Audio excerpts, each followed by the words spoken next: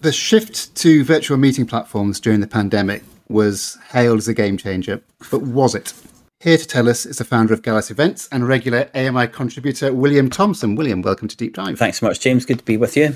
Thank you. In your article, you wrote an article for the May edition of AMI, in which you said the event tech bubble, you described it as a bubble, this huge investment we saw in virtual platforms during the pandemic, has effectively burst. And the future for the event tech world would now depend on the extent to which planners had taken on board these new skills, how they would use them, how they would use the new tech once we'd seen the kind of rebound of in-person. Is that a position you still hold? Are you still happy with that kind of position you had in the article? Yeah. I'll maybe wait for that fire engine to go past, which happens a lot on my street in Barcelona.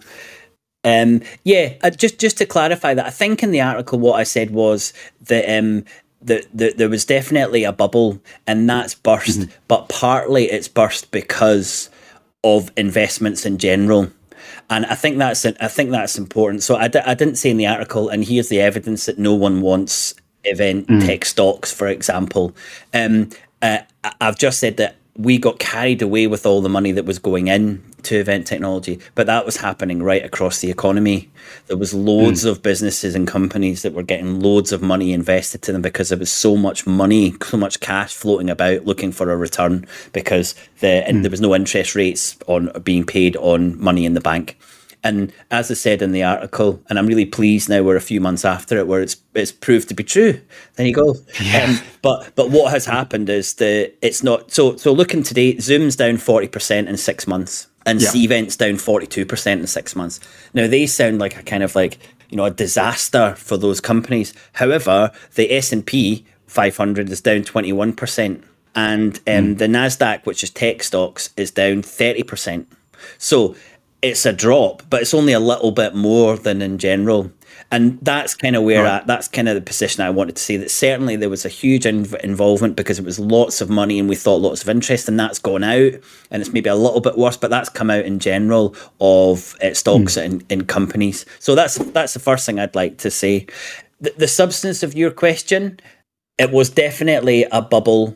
People had to do virtual and they were looking for virtual technology. And, you can call it a bubble, but you can also call it a boom because at the time there was demand for it and there was revenue coming into businesses. So it's probably more to say a boom than a bubble because there was a demand for it. But as soon as we got back to in person, that demand literally fell off a cliff. And if you're looking at a company like Hopin, which I think has an £8 billion market value, it's making £100 million revenue now. So that's kind of shown you where we are. That's what it was valued when it did its last funding. But if it went to market again, it would be absolutely nothing near that. And that is because the demand's not there for virtual stroke hybrid. And I know we're going to get into the kind of difference of that. But yeah, it's the demand's not there. So the technology are really struggling. Are these effectively sort of stranded assets then? Or can that value be regained if there is a kind of rethink of how we do events? Yes. To the second part of that, if it's done differently from the supplier and also the user, then these businesses can be really successful, the best of the businesses. I often think in our industry we can look at things and think we're very particular or peculiar, but it's just the same as every other industry. There'll be hundreds of companies, 20, 30 of them will do really well, 4 or 5 of them will do exceptionally well. At the moment, they are struggling. Undoubtedly, they're struggling, and there's a whole set of reasons for that, which we might have time to go into. But I don't think they're stranded assets because I think virtual will play an absolutely incredible role, an incredibly important role as we move through this decade. And I think there's certainly a drop off in virtual, but I would expect it to come back to quite a considerable level, maybe in 5 years' time. In 5 years' time. So you think, because I've heard people saying, 2022 was always going to be the year of in-person. It was always going to be the year people got back in the room. But then I've heard people say that could come off quite quickly maybe 2023, 2024, when people remember what it was about meeting in person that they didn't miss, the long airline, airline fees going up, airport queues, which are now horrendous, subpar content, that kind of thing. Yeah. But you see it more of a kind of 5-year. Yeah, I think so. Definitely, if you were to draw a graph, there's a clear bounce back to physical, and I think that'll go for a long period of time. I mean, I'm planning to go to an event in November, which I'm really excited about, and I wouldn't attend that virtually, but I've attended a dozen events virtually over the last eight months. But there's definitely a bounce back, but I do think that's gonna taper off, and for the reasons that you've said, and I think that's worth highlighting, is that we're looking at physical events now through rose tinted glasses, and I think a lot of people are going back to an event. And I remember posting something on LinkedIn and Twitter just a month ago, and someone had done a selfie of them. Great to be back at an event, and there it was, a really bright theatre room with 20 people, and behind you could see a PowerPoint slide. And I'm thinking, yeah, it is great for the moment, but probably half of the people are going to leave that meeting and think, why did I come to this? I could have just got that content, and I could have chatted to those people virtually. So I definitely think there is going to be was that really worth it for a lot of events? And I know a lot of my contacts are kind of back thinking, this is great, we can build now, there's loads of interest, but I'm not so sure. I think a business that wants to plan for the medium and long term has to look at virtual, digital engagement and content for its audience. Otherwise, I don't think it's going to be around by the end of this decade, and that's quite a substantial kind of bet to make. But if I was investing in companies, I wouldn't invest in a business events business. And I'd like to make that crucial point. We often talk about events as if they're one big homogenous group, and they're so different. But if we're talking business events, then it's got to be virtual. If you're in the leisure or the tourism or the sports types events, then there's a much, much longer lifespan for physical events. And I think you can engage a lot less virtually and still have success. Okay. Well, we could maybe pick that up later in our conversation. Just wanted to pick up on one thing you wrote in the article there about the relative dearth of virtual event tech platforms at the start of the pandemic, and how that very quickly turned into a preponderance of event tech platforms. How do you see that playing out? Do you see more merger and acquisition activity, or do you see some failures? Looking at the industry, and most industries tend to, over a period of time, congregate between smaller companies that are happy just doing a little bit of business, medium-sized companies, and the big companies who are doing thousands of whatever events or transactions a day. And I think that's where the events industry will land. So I think we'll still have a couple of hundred platforms, and as we move through this decade, because if you do it right, there's good money to be made from it, but you have to do it a lot better, and you have to do it to scale to make a huge amount of money. So I don't expect to see that much of a change from where we are now. Maybe a little bit of M&A when some of the bigger companies are looking at, let's say a platform. A really good example is Hopin when they bought StreamYard.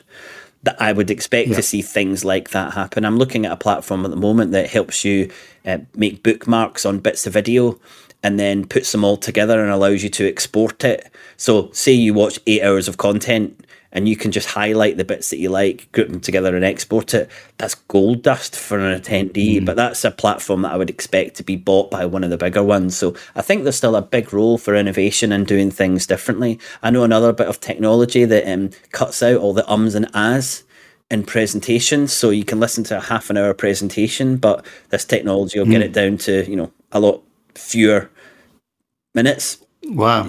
So that's good for on-demand content after a webinar or whatever. Yeah, so that stuff's really, really, really, really good. That'd be useful for podcast editing as well.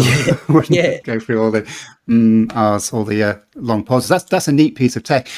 I think that's a good point. And I think there's also scope and more room for tech for in-person conferences as well. There's a company called Wordly. Yeah. IMEX, that looks extraordinary, kind of real-time translation into about 26 languages on your smartphone, that kind of thing.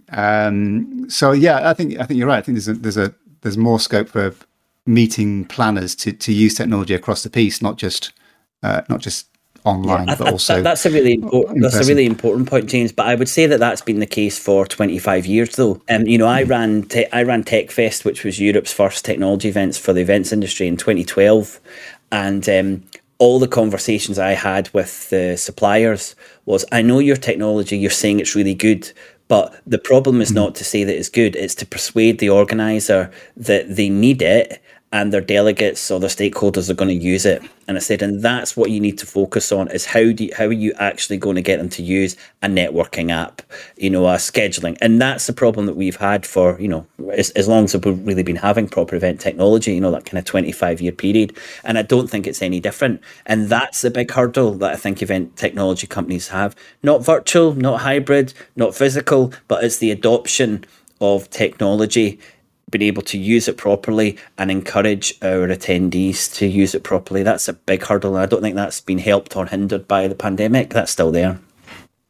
It is still there. And is that a problem that's ever going to go away, or do you just think the problem is people who push meetings tech are a certain type of people. They're techie people. They like they like gadgets. They like how things work, and a lot of people just aren't when they turn up to an in-person meeting. For them, their smartphone is in the bottom of the bag. They don't really want to look at their smartphone if they can help it. They just want to mingle. Yeah.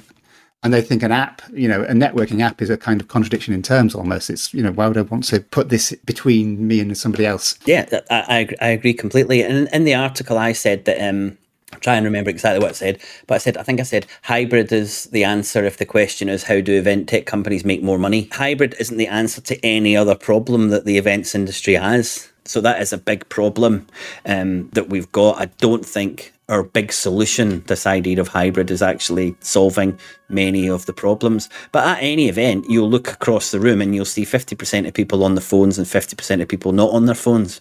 So I think the events industry has more success when it thinks about the options to give its attendees. And I think that's where we're going to have more success. But of course, with options comes cost. We have to add that value from our events for it to justify that extra cost by offering the options. But, a networking app can be fantastic. But if you want to just bump into someone randomly, it's not doing the same thing. No. It is a barrier. I don't think events people are particularly tech savvy, but I think you hit the nail on the head. An event in its essence is a non-tech thing. It is a person-to-person engagement where you're watching someone, and it's only kind of slightly augmented by technology, but it's not a hugely important element of that presentation, unless you go virtual, where that relationship changes.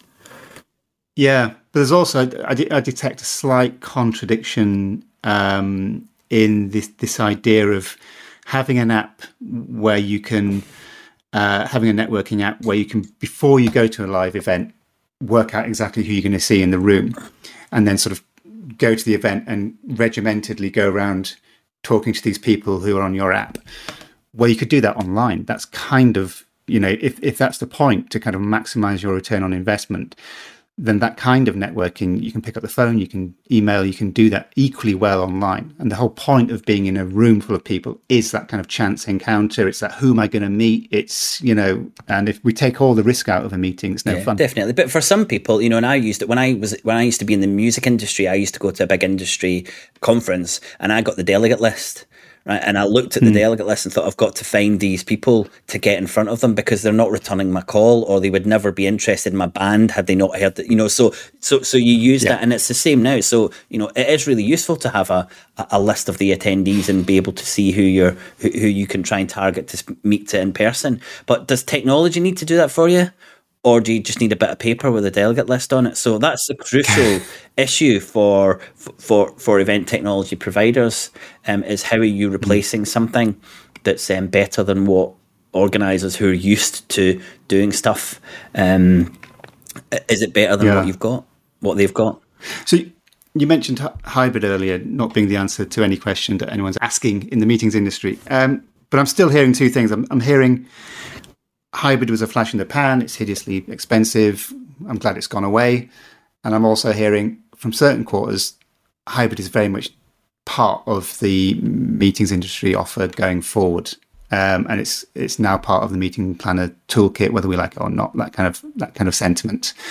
When you hear those two contradictory things, what are you thinking?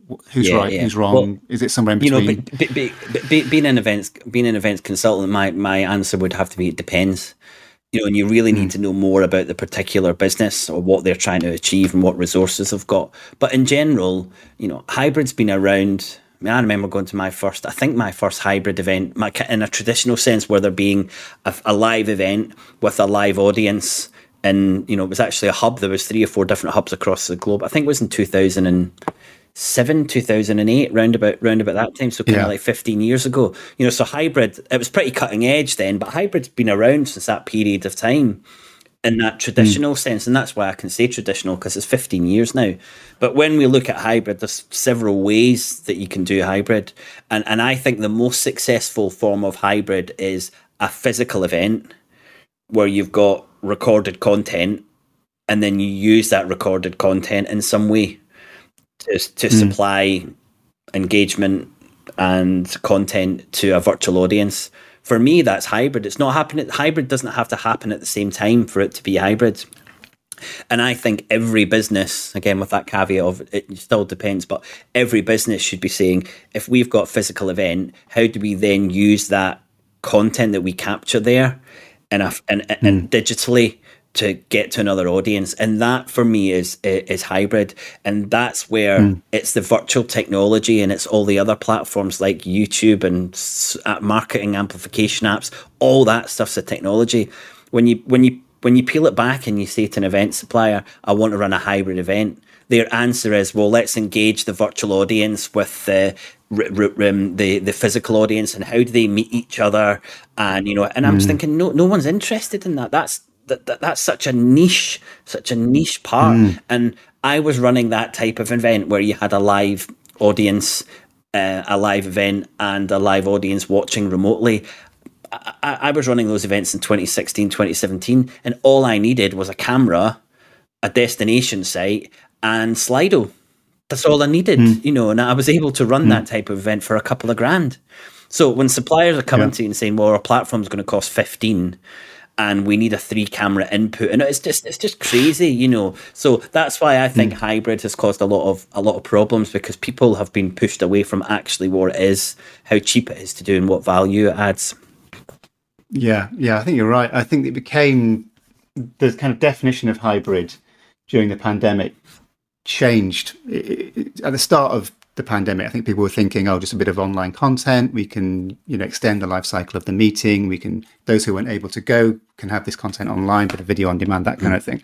And it's somehow, over the course of the pandemic, the definition changed to something completely different. Like, these are two integrated events. And I think that was the tech companies. Physical. Because I don't think the planner was saying, please integrate my physical and my virtual audience, so I now have double the amount of things to think about on the day of my event. And this is where I come back to kind of like, it depends, and the event consultancy perspective is, it's kind of, you have to look at an organization's resource. And if they've got all the resource and they've got the skills, you're like, hey, you could do a wonderful traditional hybrid event and you could get loads from it. But if you've just got a small not-for-profit organization with 3 members of staff, and you're saying to them, right, we want you to run a massive hybrid event, it just doesn't make sense. It's not going to work. So you really need to think about what the resources are that you can push towards any format of event, be it hybrid, virtual. And you have to do virtual right. And that's one of the huge problems, is that so many people were so bad at doing virtual events that they didn't get the success from them that they should have got. And they're not going back to them because it didn't work. And they've said they were overextending themselves. They were being overly ambitious. And they didn't understand the differences. So it is that thing, it doesn't work. I tried it, and we tried that and it doesn't work. You think, well, okay, maybe do you think it was the application of that rather than the thing that maybe didn't work? And that's what from a consultant's perspective, I often hear, we've done that. And then you go in and you do it properly or set differently and it works. And I think that's where we are with virtual. And I do think people will come back and say, it looks like virtual will work. How do we actually make the most of it, and how do we do it properly? Because people didn't have the time and they weren't really interested enough, because it was always this kind of carrot of coming back to physical in front of them. Which brings us back to the point you made earlier about how you think business events, as opposed to rock concerts or festivals or leisure events, business events are on borrowed time, and they won't see out the end of the decade unless they change. I don't even know if there's an unless, to be honest, there, James. I mean, I feel really, really strongly, and the evidence is there, and it was in the article about companies saying we've got to reduce our carbon, and the easiest way for us to do that is to stop attending business events physically. And how do you deal with that? And again, in the article around this idea of an internal price for carbon, if you've got to justify to whoever it is you need to justify going to an event with, they're going to say, well, what did you get out of it? Considering you weren't in the office for 2 days, how much did it cost? But what percentage of our carbon budget is it going to use, or did it use? And that's another element you've got to justify your attendance at that event. And that's, unfortunately for a lot of events, I don't think they're delivering the value clearly enough to say, or to allow that delegate to go back and say, yep, it was worth spending those 3 things, time out of the office, money to get there in our carbon budget because I got A, B, C, D, E and F from it. I challenge every organiser, every attendee to think about the last event that they went with and truly think, was it worth the time out of the office, the money spent and the carbon that they used, and also the resources, which is a really important point because I know hopefully we'll cover that. But was it worth it? And if it isn't, then your event's not going to succeed. If it is, you're going to be one of the very few events that have that continued success. So you mentioned corporations there. Did you see that? See the same thing applying to non-governmental organisations, associations, absolutely, not-for-profit sector? Absolutely. I don't think. I think maybe by 2025 there'll be a serious consideration, if not countries doing it already, in limiting and giving companies carbon budgets and possibly even individuals carbon budgets, and whether or not that's a budget that you can trade or you can sell your credits. I think we're going to get to that point, because I know we're going to hopefully touch on climate crisis, but there isn't a climate crisis coming. There's a climate and biodiversity crisis now, and we have to act, and the damage that's been done hasn't been seen yet, and it's not like we can just stop now and all the problems disappear. There's 10, 15 years of carbon still going to be affecting the climate, and resources being used in supply chains and species disappearing. This is happening, and it's going to happen for the next 15 years, and we have to dramatically change what we're doing now. And I think, and I hope that that's going to hit home at some point. And if it doesn't hit by 2025, then, messenger of doom. I think we are as a species. I think we're doomed. I think we're facing societal collapse and possibly extinction. And I know that sounds incredibly weird to still hear people say this, but I think we're going to hear a lot more people saying that because the evidence is there for that. So I don't think it's going to be a choice.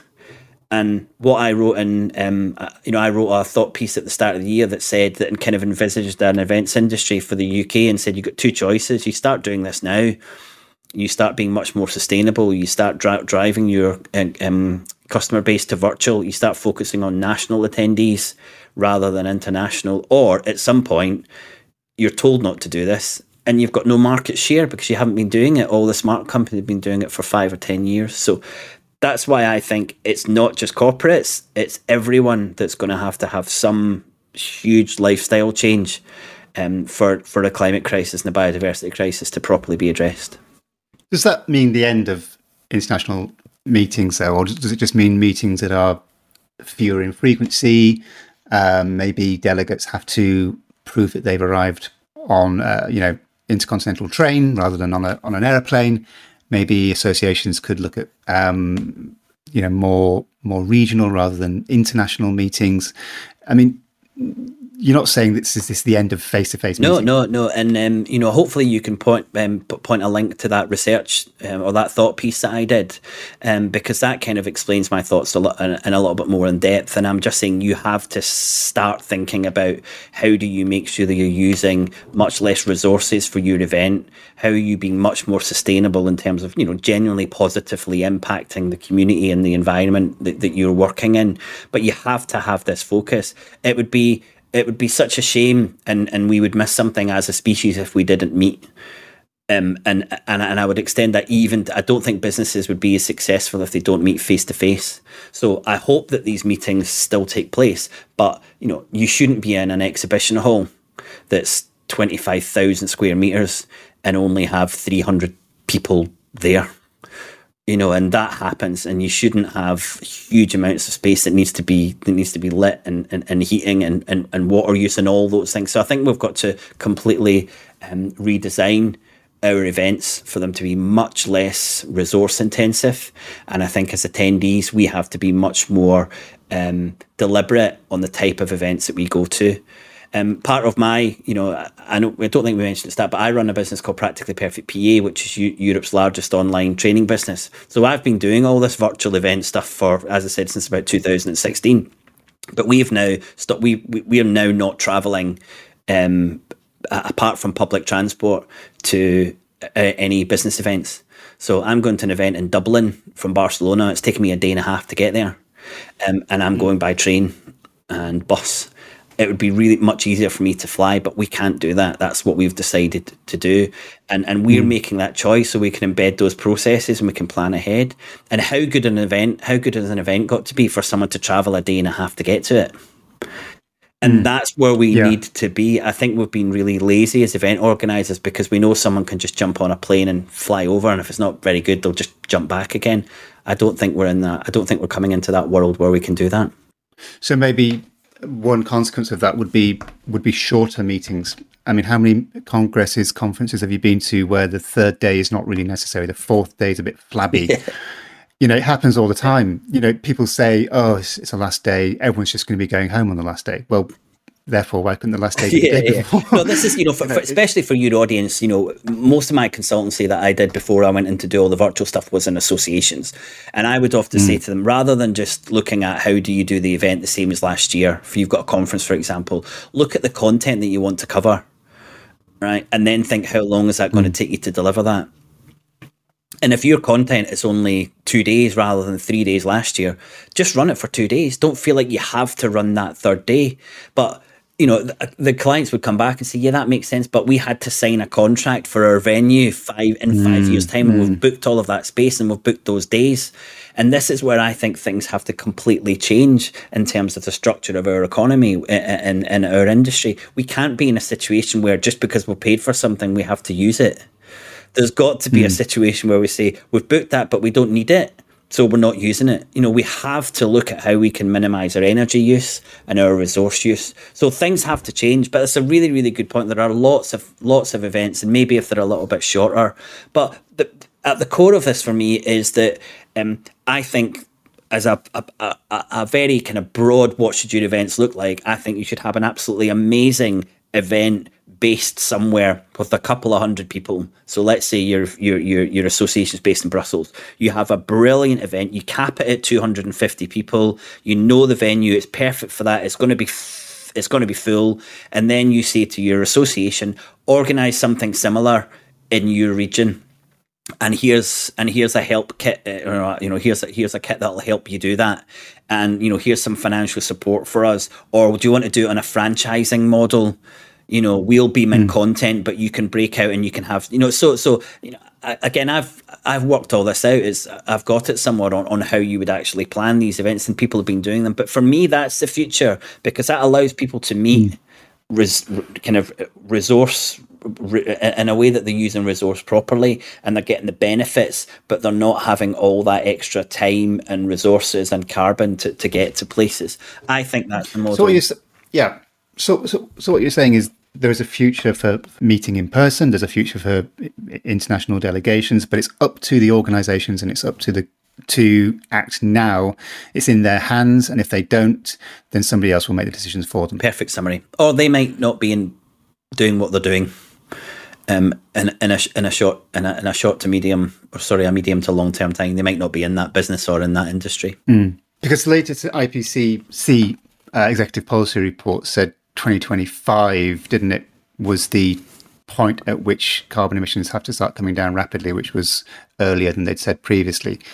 And as a piece of news, I think it made the headlines for a couple of days. And actually, it was a really important piece of news. I thought, blimey, that's this has been pushed forward now. So, is this something that it will, when it happens, governments, you think, will finally act in terms of personal carbon credits and this kind of thing, and that it's just a matter of time? Absolutely. I think there are lots of histories, lots of stories of people marching slowly into extinction.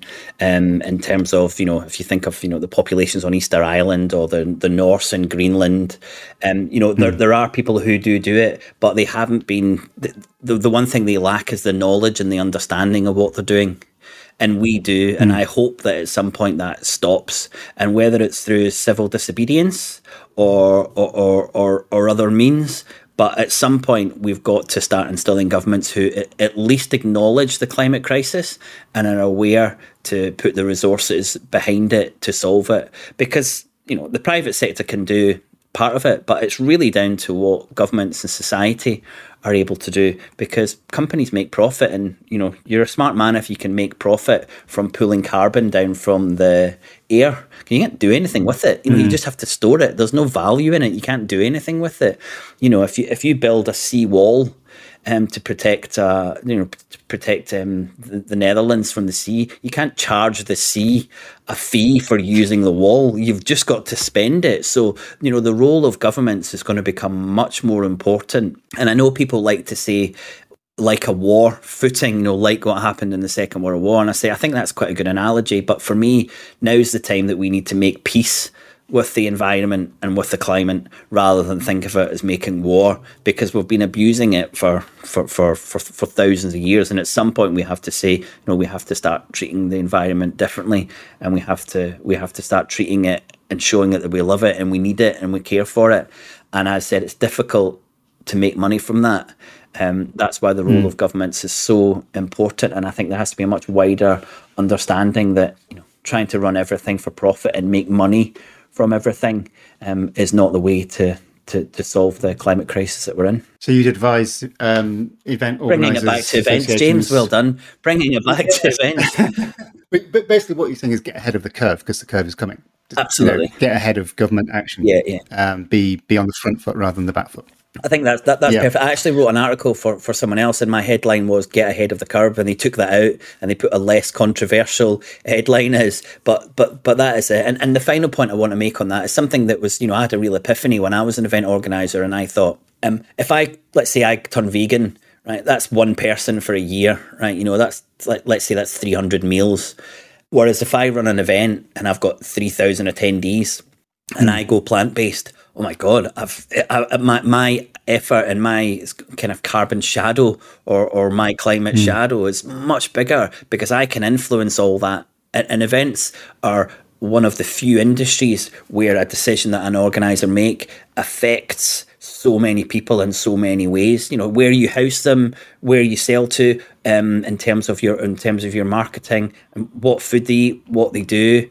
I'm sure, we've been to events where you've just seen, tables and tables of untouched food and huge amounts of waste, and, people being bussed 50 yards down the road, and all these things are easy to stop. I mean, I remember going, it was 2004 or 5.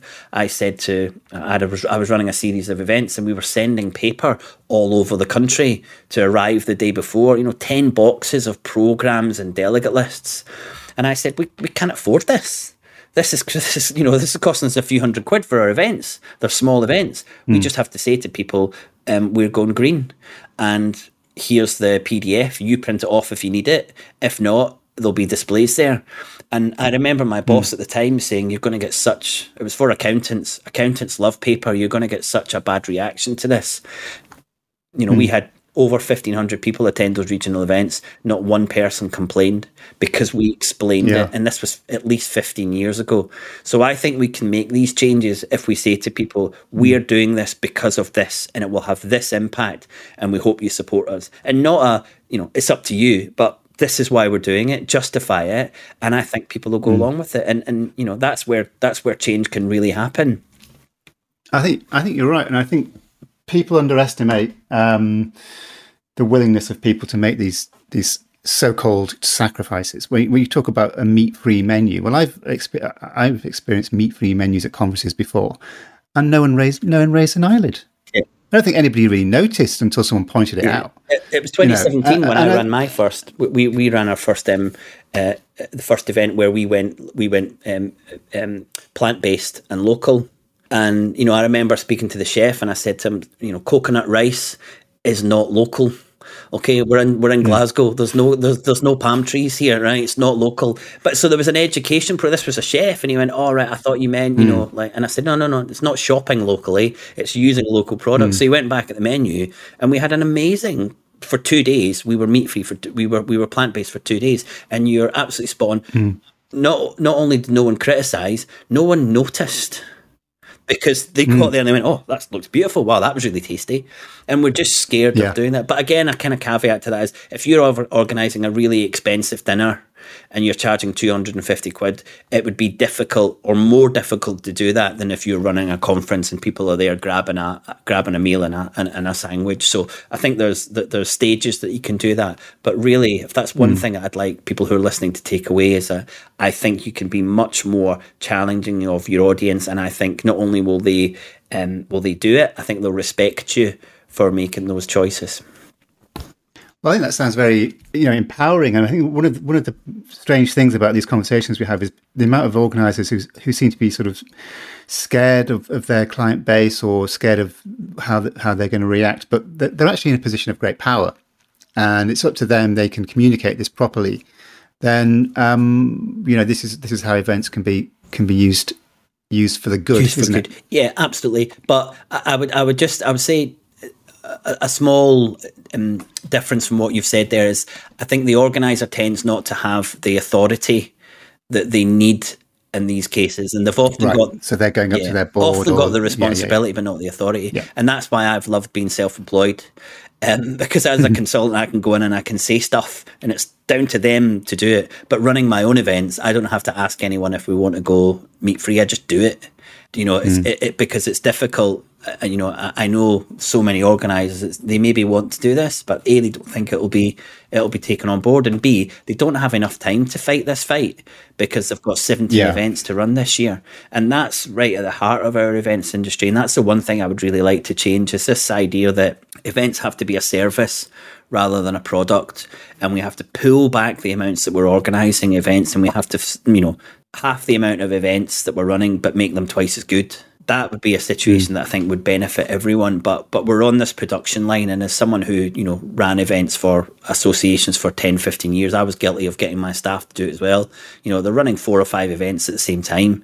It's impossible to deliver the quality and the value that you need to when you're in that situation. So again, I would encourage people to look at all the events that they do and say, really, if we stopped doing some of these and put that effort into doing other ones and made them better, would we overall have a happier team, happier association, happier members, and maybe even a better bottom line? Because it's all possible. But the problem is that an organizer isn't empowered, and is the way that we would hope they were. But the executives, well, actually, in saying that, even in associations, the executives aren't empowered because they've got to go back to their board.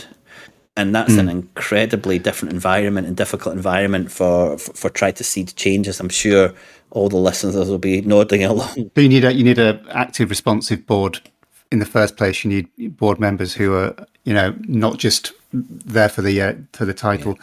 But the communication's a big part of that. I found that when I went into the Institute of Chartered Accountants and suggested to them that they had to make changes, most of the changes were accepted because of the messaging that I did, and I sat in front of them and said, I've been organising events for 20 years. You're all accountants. I'm not going to tell you anything about how to do accountancy, and I would expect the same professional courtesy for me, and because I'm a 6'3" bloke, I got that kind of respect in a room full of blokes, which is difficult for a lot of people who don't look and are my age. And that is really difficult. But that's the position you've got to come. And I've always tried to help organisers to say, you're the one who knows about this. You're the expert in this. Go to your boards and say, this has to happen. And, empowering yourself in terms of awareness of the climate crisis and sustainability, all these things help you go to the board and say, I'm the expert on this. You're the expert on medicine or surgery or whatever, but I'm the events expert. This is what we need to do. Or importantly, I'm the business expert. This is what we need to do. Yeah. And just on finally on that last point about on informing yourself, because you just tell us a bit about what you're doing now. You've taken a little break from Gallus events, I believe, to concentrate on a climate change. Yeah. So I'm still running, I'm still CEO of Practically Perfect PA, but I'm not doing any consultancy, and I'm not really doing anything to the virtual event campus. And in my world, that means I've got some spare time, and I've decided to do a full-time master's degree, studying the green economy. And that comes to an end in September, and then I'm going to do a part-time degree, a part-time master's after that. So I've just really felt that I need to be informed, and hopefully the effort that I'm putting in personally, I can impart to the industry to really get them to understand that 50% reduction in carbon by 2030, and then 90% by 2050 isn't fast enough. And if they go at that rate, I don't think they're going to have a business. But also they need to start thinking about other elements of sustainability, and also they need to think about the biodiversity crisis as well. Because that's the thing with net zero. It's so important that we draw down as much carbon as possible, but it's not the only thing that we need to do, and it is taking a huge amount of focus away from other sustainability aspects like decent wages, decent living conditions, the rising inequality in nations and within nations, and the absolutely decimation of the living world that's happening as well. So net zero is important, but we can't lose focus for this. And when I went in to start studying the green economy, it's a science degree. I'd never really done science before. I knew it was going to be complicated. And then I've just been opened up to these huge other areas. And I thought this was just going to be about carbon. I'd never really thought about ecosystem services and the importance of biodiversity. And, I'd never really thought about where energy comes from and where it goes and what so there was so much to open up. It's been absolutely fascinating. But it's really helped me look at how the industry I'm currently in has to change, but wider than that, how society has to change, and the role that we all have, this idea of a carbon footprint or a kind of climate shadow, to try and do as much as we can. Brilliant. Okay, William, thanks so much for your time today. That's very, very interesting, and presumably you're going to use some of the knowledge you've gained from this master's course to inform the events industry when you finish. Yes, if I can work out some way of making some money from it, so I can pay my bills, I'll probably do that, because I've not been earning for a full year, so I have to get back to that at some point. Right. Okay. Brilliant. Good to speak to you as always, William, and we'll get you on the show at some point in the future. Thanks so much, James. Nice to see you. Bye now.